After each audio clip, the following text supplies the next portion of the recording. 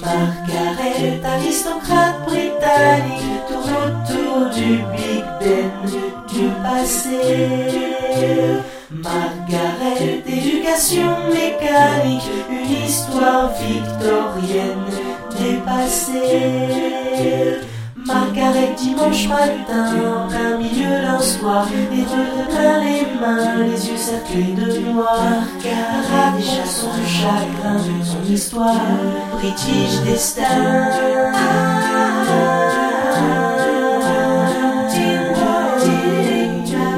Margaret est une clochard excentrique, la gardienne du Big Ben sans passé. Sur sa tête, on voit les traces qui expliquent sa vie british à peine fracassée. Margaret est poétesse au milieu d'un pudding. C'est une vieille comtesse toute nue dans son living.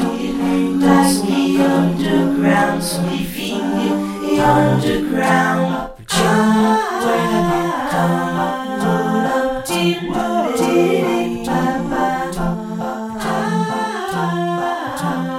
Roll up,